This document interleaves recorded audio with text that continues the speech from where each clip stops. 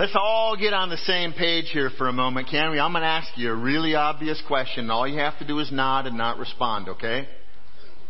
Any of you ever goofed up before? Some of them going, not me. Okay, and some of us going, yeah, Goofed up, here's what I'm talking about. I mean really goofed up. I mean a doozy, a humdinger, the kind of thing you cannot believe you would ever do. Said, no way that's ever going to happen to me. And they turn around and you do it. That kind of a goof up. Giant mistake, a lapse in judgment, just plain stupid. No way you can call it anything but sin. Have you ever made that kind of a decision? I'm all alone here, huh? Well, I have. The kind of thing you just can't believe you would ever do, and then you did it. The fact is, we all have. Question is, what happens then? Then what do? We're going to look at a conversation today as we wrap up our look at the Gospel of John, a conversation that happened between Jesus and Peter. And it's really a bookend, if you will, to something that had happened, a conversation between them that had happened a few weeks earlier. And the conversation was, Jesus was about to be betrayed. He was about to be handed over to the religious authorities and the Roman authorities. He was about to go through some mock trials, and then he was going to be crucified. And before all of that began, he talked to Peter. And what he said to Peter is, before morning, you'll deny me 3 times. And Peter says, no way, Jesus, not me. Other people might turn their back on you, but I never will. I will love you. I will never deny you. There is no way that's ever going to happen. And Jesus says, before the rooster crows 3 times, you will have denied me.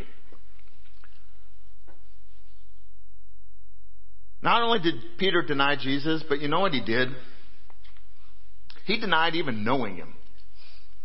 He denied having any association with him. He denied being connected to him in any way. He said, nope, I don't know the guy. What I find so interesting about this, though, is we get to this bookend, which kind of closes out that little bit of a incident in Scripture. Nowhere does the Bible say that Peter ever apologized. Nowhere does the Bible say that in this, the 3rd time that Peter has gotten to see Jesus since Jesus rose from the grave, nowhere in those 3 opportunities did Peter say, Jesus, I'm really sorry. You told me, and I don't know what I was thinking, but he never apologized. He never asked for forgiveness. He never so much as said he was sorry. But what about when you're the one who's been sinned against? What do you do when you're the one that someone has done something to? Maybe it's somebody that doesn't even realize what they've done. They don't know the effect or the implication that their actions have had on your life. Maybe they figure it's been enough time, maybe you forgot. Maybe you're still in contact with them and it's pretty obvious that they just don't care. What do you do with those people? Because Jesus is in the position with Peter that Peter has just apparently completely decided not to talk about it. Denies Jesus 3 times, just like Jesus said he would. No apology, no asking for forgiveness. So Jesus shows in this text what we're supposed to do. We're supposed to love them. We don't attack them. We don't corner them. We don't judge them. We do the most difficult thing of all. What Jesus would have us do is to love them. So speaking of mistakes, before we get any further, I made a doozy and a humdinger of one last week. And I heard about it. In my exuberance to tie in Forrest Gump to Peter jumping out of the boat, I referred to Forrest's good friend as Captain Dan. As we all know, he is actually... Thank you. You all knew that and nobody said anything. He's Lieutenant Dan. He never achieved the rank of Captain Dan. And, nobody said anything after the first service. So I had the opportunity to say it again and make the same mistake in the second service. And then I started hearing about it.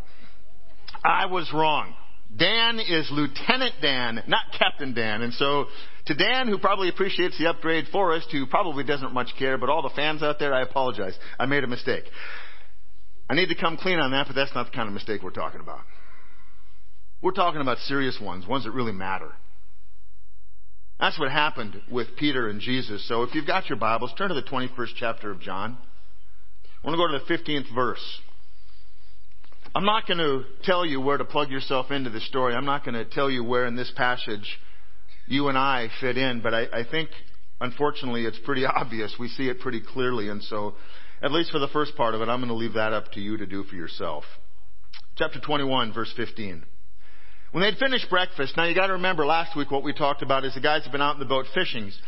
Peter and some of the other guys, and it was at night, and Peter says, I'm going to go fishing. The other guys say, hey, I'll go with you. They go spend the entire night out in the boat. They don't catch a thing. They get skunked.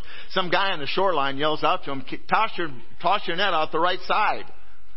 So they did. Caught 153 fish in one cast. As they're on the way back into land, this guy is on the shoreline, and it seems that he started a fire, and he's got some fish cooking, and he's brought some bread, and it turns out to be Jesus. He's got breakfast waiting for them. So it says, when they'd finished breakfast, Jesus said to Simon Peter, Simon, son of John, do you love me more than these? It's the third time that Peter has seen Jesus since the resurrection. Twice in the upper room where Jesus appeared. The Bible says he appeared even though the doors were locked. And now Jesus comes to Peter on the beach when Peter has gone home to go fishing. At this point, Peter has yet to apologize. He's yet to say that he's sorry. The meal is done. And Jesus turns to Peter. And I have to wonder if Jesus didn't wait because he's thinking, this conversation isn't going to sit real well with Peter. So let's have a nice meal first, then we'll talk business. So Jesus has the courtesy of waiting. He turns to Peter and he addresses him not by the name Peter, which means rock. Instead, he addresses him by the given name, his formal name. The name that he would have had as a child growing up in his father's house. He refers to him as Simon, son of John, or son of Jonas. Remember when he yelled out to these guys in the boat? He said, children, have you caught anything? And now he refers to Peter by the name that he would have had as a child, recognizing not who he is as a man, but rather who he is as the son of his father. Jesus looks at him and he says, Simon, son of John. He's essentially referring to him as a youth. Not calling him Peter does something else, though. It's letting him know that the place and the recognition that he once had been lost. He doesn't refer to him as Peter the Rock anymore. And it's fair because Peter no longer has standing as Peter the Rock because the rock crumbled with the 3 denials. And so Jesus, in just simply the way that he addresses him, is bringing all of that to the forefront for Peter without having to say any of it specifically out loud. So Jesus asks Peter, he says, do you love me more than these? Well, we got a couple of options as I started thinking about it. I think for the most part what we assume is Jesus says, do you love me more than these, which were the other disciples that had been fishing with Peter? He had gone home with his friends. Gone home to his family. He'd gone back to the line of work that he'd known. Jesus had died, and even though he'd come back to life again, he went back to fishing because that's what Simon knew. And so Jesus does one of two things, I think, if he were to gesture. Either he would have said, do you love me more than these? And he would have referred to the other disciples. Do you love me more than these guys? Do you love me more than the guys you grew up with? Do you love me more than your fishing buddies? And it's a fair question. The other thing that occurs to me that Jesus might have done is he might have gone the other way and he said, do you love me more than these? Pointing to the boat and the water and the fish and the net. Either way, he's saying, Simon, what matters to you the most? Do you love your life and your friends and your work more than you love me? See, Jesus is the one that says if those who love your life will lose it. And I think he's trying to get Peter to understand, you need to make a decision here, son. What is it that's most important to Peter? He's challenging Peter to consider what really holds his heart. What really is number one in his world. I find it curious what Peter does, or Jesus doesn't ask Peter. You know what he doesn't ask? He said, Peter, after what we've just been through, because I heard you outside in the courtyard deny me. I heard you say you didn't even know me. Do you even respect me, Peter? Would have been a fair question. Peter, do you even trust me? Do you even trust that what I said to you was true? But he didn't ask that. Do you even like me? Do you believe in me? Do you have any faith in me? He doesn't even ask Peter, are you sorry for what you did? He says, do you love me more than these? It's a fair question. Because what it really cuts to is what is most important to Peter's heart. Because what Peter has shown Jesus is that his heart doesn't belong to Jesus. Peter's heart belongs to Peter. Where does your heart belong? Who or what owns it? What matters to you? If you had Jesus standing before you, do you love me, he would say, or do you love, and he'd point to what he knows really matters to you, whether it was the people or the things or the stuff or the money, what would it be? What really holds your heart? This is a one-on-one conversation between Jesus and Simon. But you know what? The same thing holds true for you and I. What holds your heart? Simon responds to him. He said to him, "Yes, Lord, you know that I love you." Jesus said, "Feed my lambs." Jesus asked Peter in the Greek, there's different words in Greek for love. Agape and phileo and eros. Godly love and brotherly love and romantic erotic love. And Jesus says, do you love me like God loves you? Do you love me the way I love you, Peter? Do you love me in a love that puts me before everything else that you have in your life? That's the kind of love that God has for us, the kind of love that lives through and from Jesus. The kind of love that God showers on us, but we're humanly unable to return to God or to love each other with. Agape love is love that is completely obedient and fully submitting to the will of God. Peter arrogantly and quickly responds, "Yes, Lord, you know I love you." He doesn't say agape, he says phileo. I love you like a brother. But what he's shown Jesus, what he's proven, is that he has a desire for that love in his head. But that love for Jesus isn't in his heart. It certainly isn't in his actions. Peter has shown that he's really not any different for his time with Jesus than he was before. And we know that because he denied him. Jesus lets him have his pride. He doesn't challenge him on it. Then he says, "Feed my lambs. Feed the little ones. Feed the babies. Feed the young in faith." Remember, Jesus has just called these guys children. He says, and take care of ones like you. Feed the little ones. Feed the ones that aren't going to challenge you. They're not going to give you a hard time. They're not going to be the ones that give you any difficulty. Provide for them food, shelter, protection for the lambs. Last week, a week ago Wednesday, Jeff talked about how true love has taken over the world. That's the kind of love Jesus is talking about. Agape love, true love that truly changes people and changes the world. And he says, "Peter, feed my lambs." It would seem that what Jesus is doing is commissioning Simon to a new entry-level position. Lambs are not prone to run away. They just simply need attention in order to be cared for. And Jesus is saying, feed the little ones.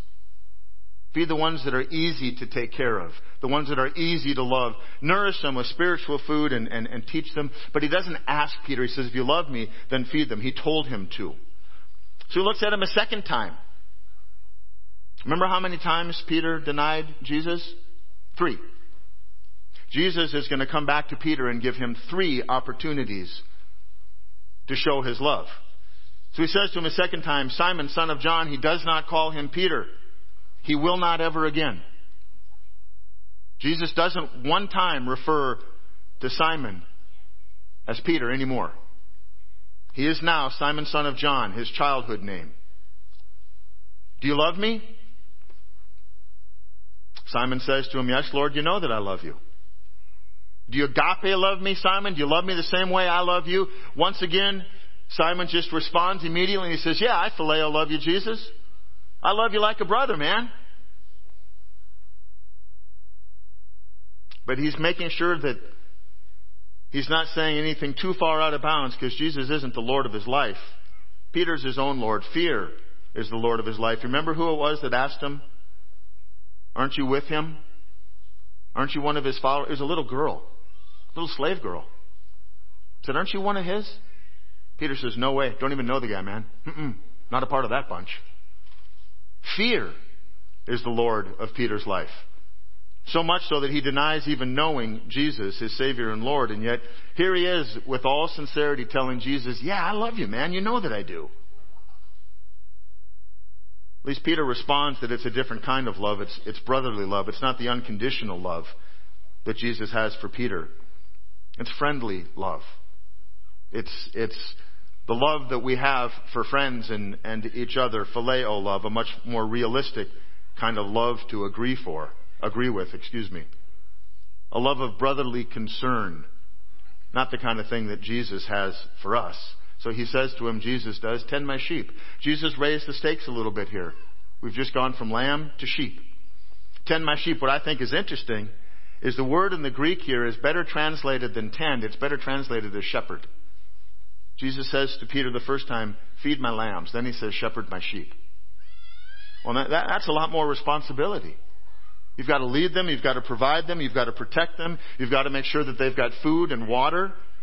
You've got to make sure that all of these things that sheep need a strong leader to do, that you provide. It's an elevated amount of responsibility. Sheep aren't always as trusting and as easy to care for as lambs are. This is going to take some effort on Simon's part. Love them, Jesus says, because that's what a shepherd does. Verse 17, he says to him a third time, again, Simon, son of John, do you love me? This time he says to Peter, do you love me like a brother? And I have to wonder if Jesus' voice said, Peter, do you even phileo love me? Do you even love me like a close friend? And Peter is having to deal with everything that he has just done to deny Jesus and the fact that he never said he was sorry and he never asked for forgiveness. But here he is, and he's being taught the lesson by Jesus himself. I think Peter is finally beginning to realize he's never going to love Jesus with the same divine, perfect, godly love that Jesus has for him. And yet here Jesus is continuing to reach out to him. And that goes on in verse 17, and I find this to be kind of surprising. Peter was grieved because he said to him the third time, do you love me? Do you get that? Do you get the arrogance in that statement? Jesus is doing his best to bring Peter back home and to give him a place in ministry, to continue on in his call. And you know what Peter's response is? Because Jesus asked not one, not two, but 3 times, even though Peter denied Jesus not 1, not 2, but 3 times, he is grieved. He is upset. He can't believe that Jesus would do that. He gets offended that Jesus would ask a 3rd time. Peter is more concerned about his feelings than his love for Jesus. His feelings are jumping out, not his faithfulness. I wonder how many times that's us. Do we worry more about what we feel than what it is that we're doing for Jesus? So Peter's got the audacity to be grieved, to be offended, even though Jesus had sat in that pit in the bottom of Caiaphas' house and heard for himself, Peter deny him not 1, not 2, but 3 different times. Jesus loves him enough to come back and ask, do you love me? Not 1, not 2, but 3 different times. I find it to be ridiculous on Peter's part. It is arrogant, it is prideful, it is selfish, it is crazy. And you know what really bugs me? It's me. And it's you. It's who we are and it's what we do. Jesus, thank you for loving me. Now I need you to do this. Jesus, I know you want me to do that, but I'd rather do this. Jesus, I know you want all of my heart, but I'm comfortable giving you this much. I told you got off the hook for a while. You don't get off the hook all morning. We get grieved and offended when the Bible says things to us that we don't want to have to be or do. We don't like when people stand on platforms and say, here is what God requires of you. Well, he doesn't get to require anything of me. I'll give him what I want. And we get offended. If we spoke more proper English, we would be honest and say that we were grieved. And he said to him, Lord, you know everything. You know that I love you. Finally, a true statement from Peter. He recognizes that Jesus really does know everything, including what's in his head, including what's in his heart. He says, Jesus, you know everything. You know that I love you. And I think what he's saying is, Jesus, I love you as much as I can. Jesus indeed knows everything that's in Peter's heart. He knows what's in my heart, and he knows what's in yours. And he still loves us. And he still forgives us. We're like Peter, we talk big in church. We might talk big with our church friends. We learn a new language. We call it Christianese. We come to Jesus in prayer as though we are all that and a bag of super Christian chips. I worked hard on that. Laugh, please. Come on. 8:30 laughed at that. We position ourselves as though we're Peter, that we're the one that we got everything together. I might have a couple issues to work on, but you know what? I got my act together. But do we? See, Jesus knows the truth. He knows who we really are, what we really love, what we cherish, what our true treasure is. Jesus knows what's really important to us. Back in Matthew 26:33, Peter insisted while others might fall away, he said, Jesus, I will always be there for you. I will always be the one you can count on. He said, my love and my devotion, they're never going to fail. And Peter has this superhuman arrogance about his faith. And what I realize is Peter has faith in his faith. He believes in how much he believes. But he doesn't really believe in Jesus. And that's an easy trap to fall into.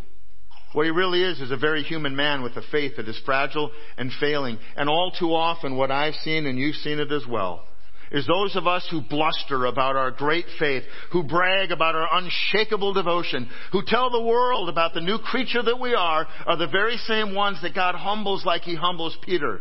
And all that Jesus asks is, you know what? Love me with everything that you are, with your whole heart. Don't go bragging about it. Show me. Show other people.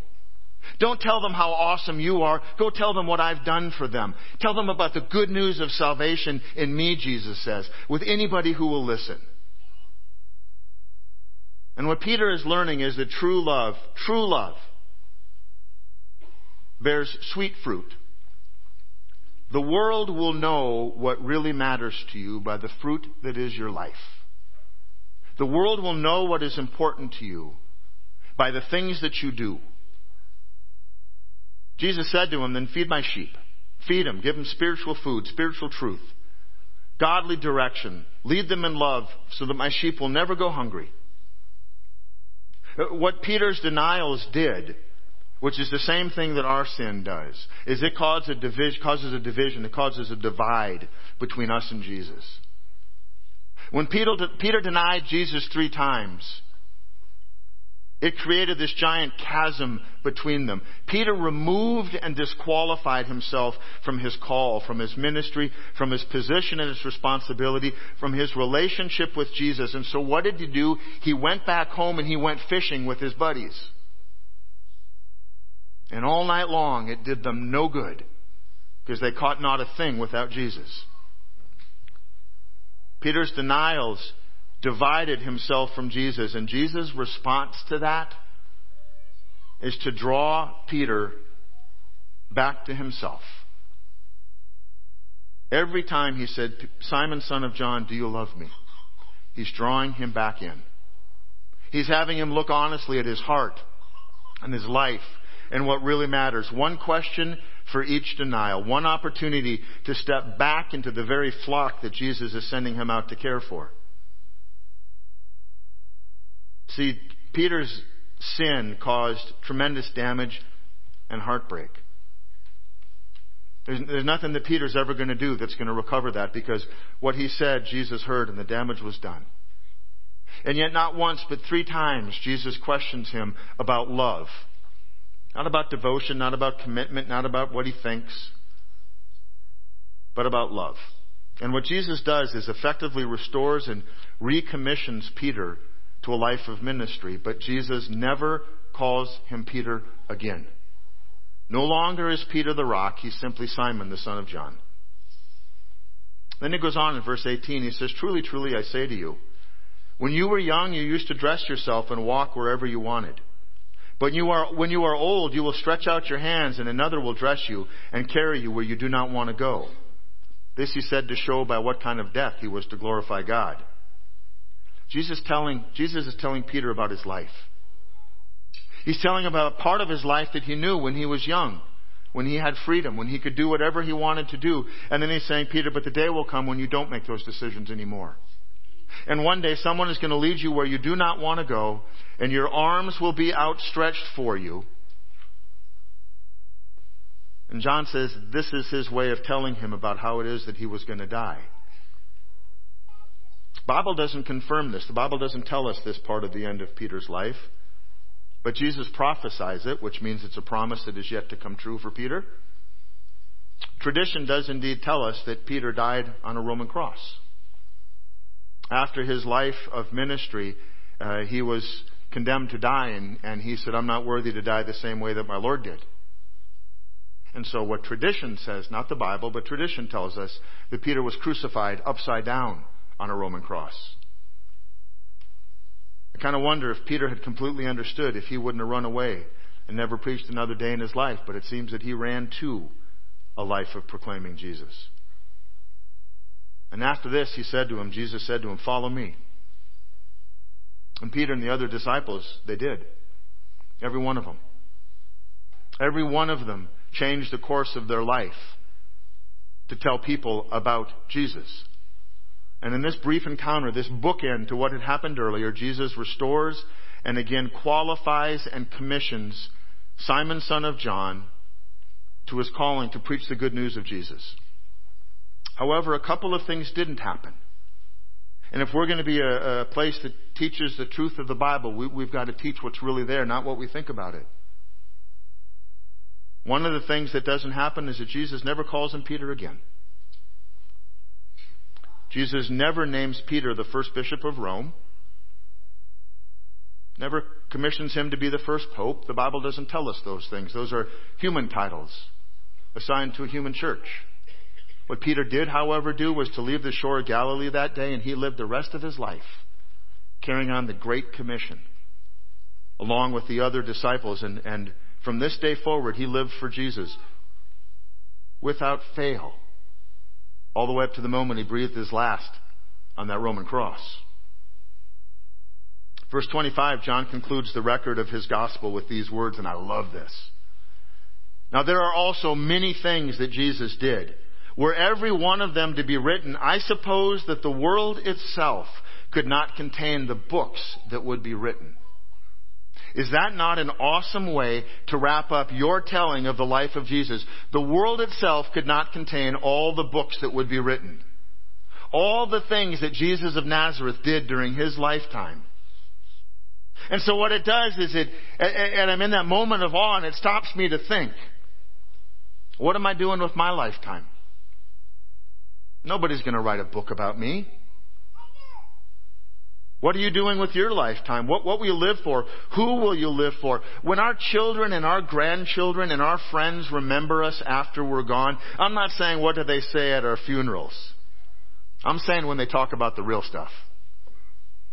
What do they say about us after we're gone? What do they say will matter to you? What will they recall as being most important? What did you give your life to? What was the cause that you committed everything you had to? Was there anything at all?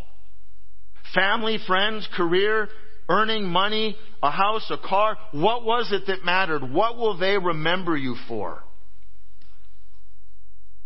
The other thing that this passage does, and it's been an interesting week for me, it makes me wonder, how much do I really love Jesus?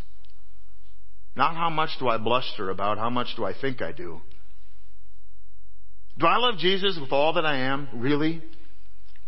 Or is the truth that I love Jesus just a little bit more than I love myself? What about you? Do you really love Jesus with all that you are? Or do you love Jesus a little bit more, or a little bit less rather, than what you love yourself? I realize what that really means is this. What do I love more? What do you love more? Do we love Jesus more, or do we love our life of sin more? What is more important to us, really? What are the decisions that we make, the actions that we take, where we spend our money? See, I'm like Peter, and I bet you are too. I want to assert, to insist how much I love Jesus. And I bet you're the same. You're here on a Sunday morning. You're announcing to everybody that you meet that at least you're interested in who he is. That kind of holds you to some sort of expectation. I want to say, I love Jesus with everything I have, but what does the evidence of my life say? What does the evidence of my life show? What about you? Do you love Jesus more, or do you love your sin more? What does the fruit of your life show the people around you? See, that's the proof. We can say whatever we want, but what people see in us, that's what they're paying attention to you. Do you really love Him more than these, whatever these are for you? Whether it's the people in your life or the stuff you collect or the money you save, the cars, the houses, what do we really love most of all? That's what we need to be challenged with in this passage today. If we really love Jesus most of all, then we're commanded to love and to share and to grow and to feed and to nurture His sheep. We're commanded to be a church in this world that goes out and works to make a difference in the world, not because of who we are or because of what we do, but because of who Jesus is and what He has done for us. The message is not to go tell people how awesome we think we are. The message is to go tell people how much Jesus loves them and how awesome He is. Peter was real good about talking about how much he loved Jesus, but when it right came down to it, he just didn't show it very well. What about you? What about us? Who has your heart? Maybe the better question is, what has your heart? If you don't know, the way to ask it is maybe, what is the thing that you give your heart, your finances, your time, and your life to? You're here today, and so it's not too late. Either you're wondering who Jesus is, either you're at some stage in a walk with Him, maybe you've been walking with Him your whole life. If you aren't in a relationship with Him, if He isn't most important to you, maybe today's your day. I pray that today's your day. Maybe you walked with Him for a long time, but you got off the path. You identify with Peter. Maybe today's the day that you come back home. People say, well, I'm not sure I'm willing to do that. I'm not sure I'm willing to put it all in for Him. Well, let me just say this. Jesus already did everything for you. He gave His life for you, literally, so that you wouldn't have to die in your sin. And all He's asking is that we love Him and live our life for Him. It's really not too much to ask. Who has your heart? And does the world know that that thing or that person has your heart? What does the fruit of your life say about it? Let's pray.